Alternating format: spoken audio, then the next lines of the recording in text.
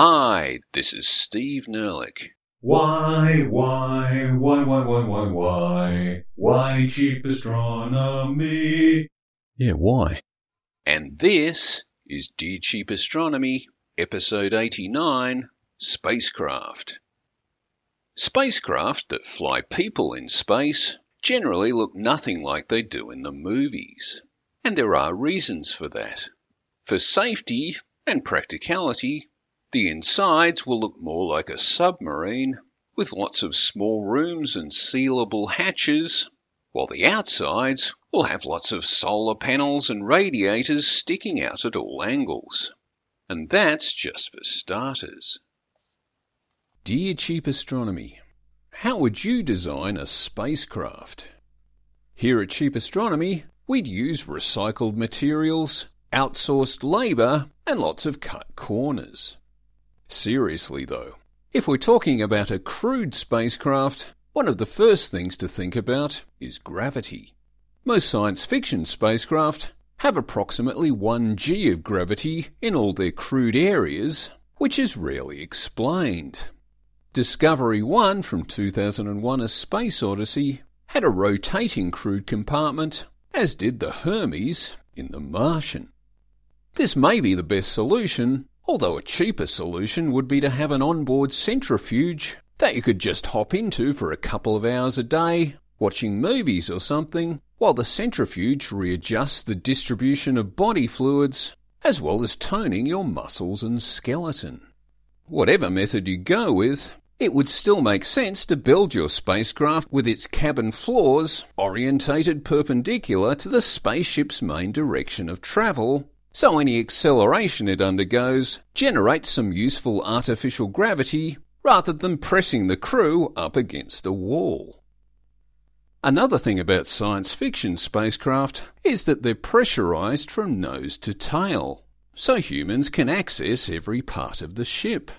In reality, to minimize the risk of decompression and also to minimize mass, the only pressurized crewed areas in the ship would be a small number of cabins with sealable doors.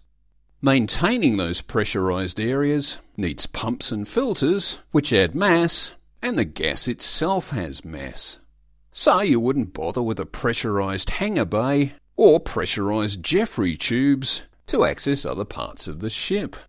If there's maintenance required, you either put on a spacesuit or you send a robot. Indeed, part of any good spacecraft design will be good robots. They could be telepresence units, which you would drive from a distance with a headset and hand controls, or they could be autonomous robots that just do standard tasks, or they could be both. Most science fiction spacecraft also manoeuvre implausibly in a vacuum. If you just have one main drive engine at the rear of your spacecraft, it's a bit unclear what controls pilots could be fiddling with to manage all those sharp turns and loop-the-loops you see in the movies. In reality, you'll need lateral thrusters, probably in the nose of your craft, to balance the work of the main engine at the rear, a bit like the space shuttle orbiters. But the aerodynamic form of space shuttle orbiters, with delta wings and a vertical tail fin, are completely pointless features in a vacuum. They're just there so the orbiter can land aerodynamically back on Earth. If a spacecraft is built just for deep space travel, streamlining is unnecessary, although the spacecraft would probably still be long and thin to maximise the distance between the crewed section at the front and the main drive at the back, which would be generating a lot of heat and probably radiation. The structural framework of the spacecraft would need to be both strong and flexible to manage the forces of acceleration as well as temperature changes that occur when flying within stellar systems.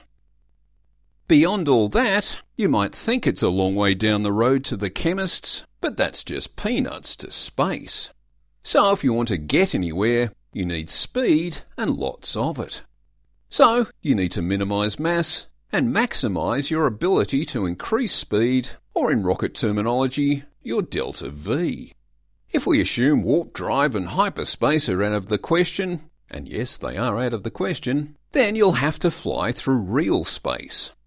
If you had a main engine that could maintain a constant 1g of acceleration, that would be great for generating artificial gravity in the ship, and with that kind of acceleration, you could theoretically get from Earth to Mars in a bit over a day. And if you kept going, you would start approaching light speed in about a year, but at that speed you'd also risk destroying your ship through just colliding with a dust grain.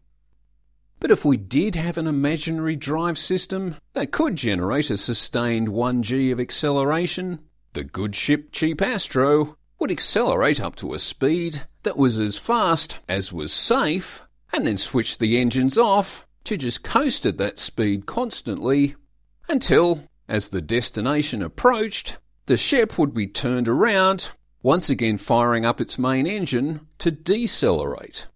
So there'd be periods of artificial gravity each side of the trip, and during the cruise phase, you would either rotate the cabins or use those personal centrifuges. Piece of cake, really. This is the middle bit. So, it's a shame that this podcast doesn't have access to a multi-billion-dollar budget, along with an expert workforce and high-tech manufacturing facilities, but them's the breaks. For now, people who do have access to those things are following a tried and tested method that may not last much longer. Dear Cheap Astronomy, a spacecraft that you launch all at once, now old technology.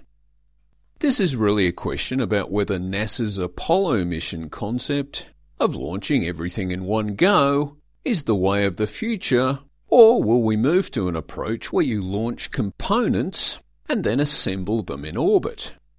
And maybe then you fly to your destination where various pre-launched modules are already there waiting for you, like say some spare fuel and a lander to take you down to the planet's surface.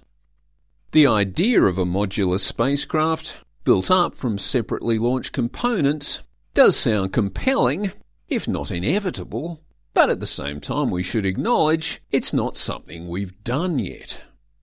The Apollo mission's launch everything in one go approach was very successful and did involve a degree of component assembly where the command and service modules detached from the third stage of the Saturn V, then turned around to dock with the lunar module that was housed in the upper section of that third stage, hence creating a whole new spacecraft that then flew onto the moon.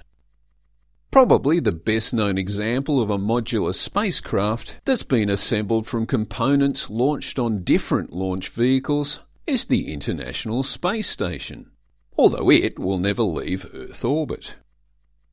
So, all we can really say at this point is that it seems like a great idea to assemble purpose-built deep space vehicles from separately launched component parts.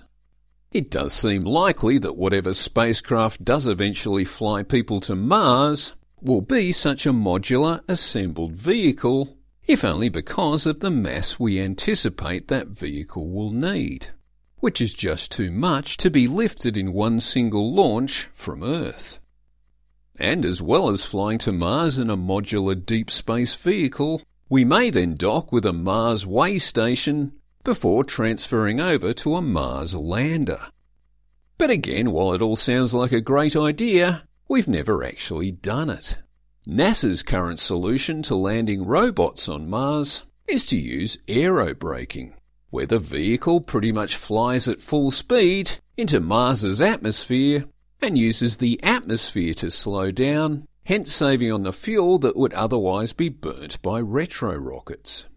But if instead you adopt the approach of flying to Mars with the aim of docking with something in orbit, then you'll need extra fuel to slow down and manage an orbital insertion, and you'll need even more fuel to do all the fine manoeuvring required to dock with another orbiting vehicle.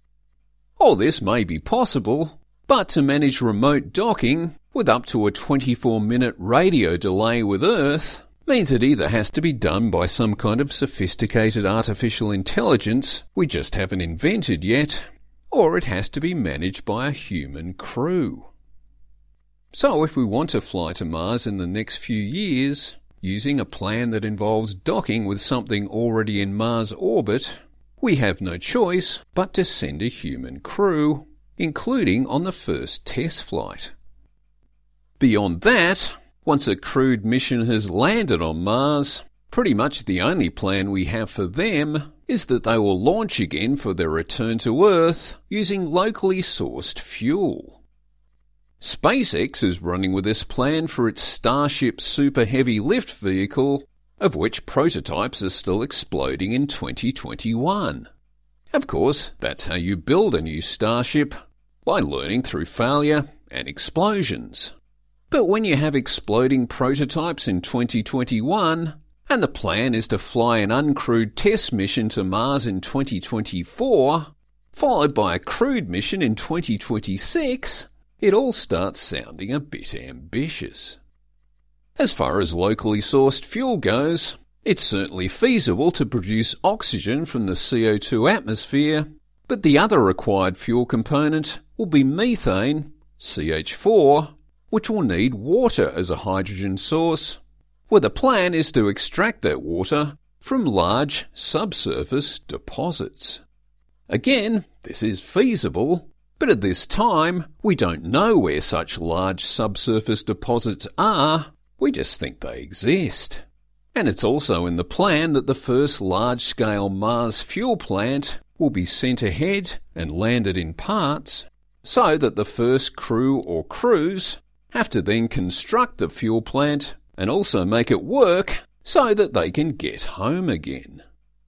And no one is arguing that it is all feasible, at least on paper, but in 2026, come on. This is the end bit. So, there you go. We've already thought of a way to build the next generation of spacecraft, although no one's actually done it yet. NASA's Artemis missions may represent a step forward, since they plan to dock with a lunar lander that's been launched separately and placed remotely into lunar orbit. But that's it for another episode of Dear Cheap Astronomy. If you've got a space science question, or you just have some new ideas for remote docking procedures, why not write to cheapastro@gmail.com and we'll put it all together for you. Thanks for listening. Steve Nerlich, Cheap Astronomy.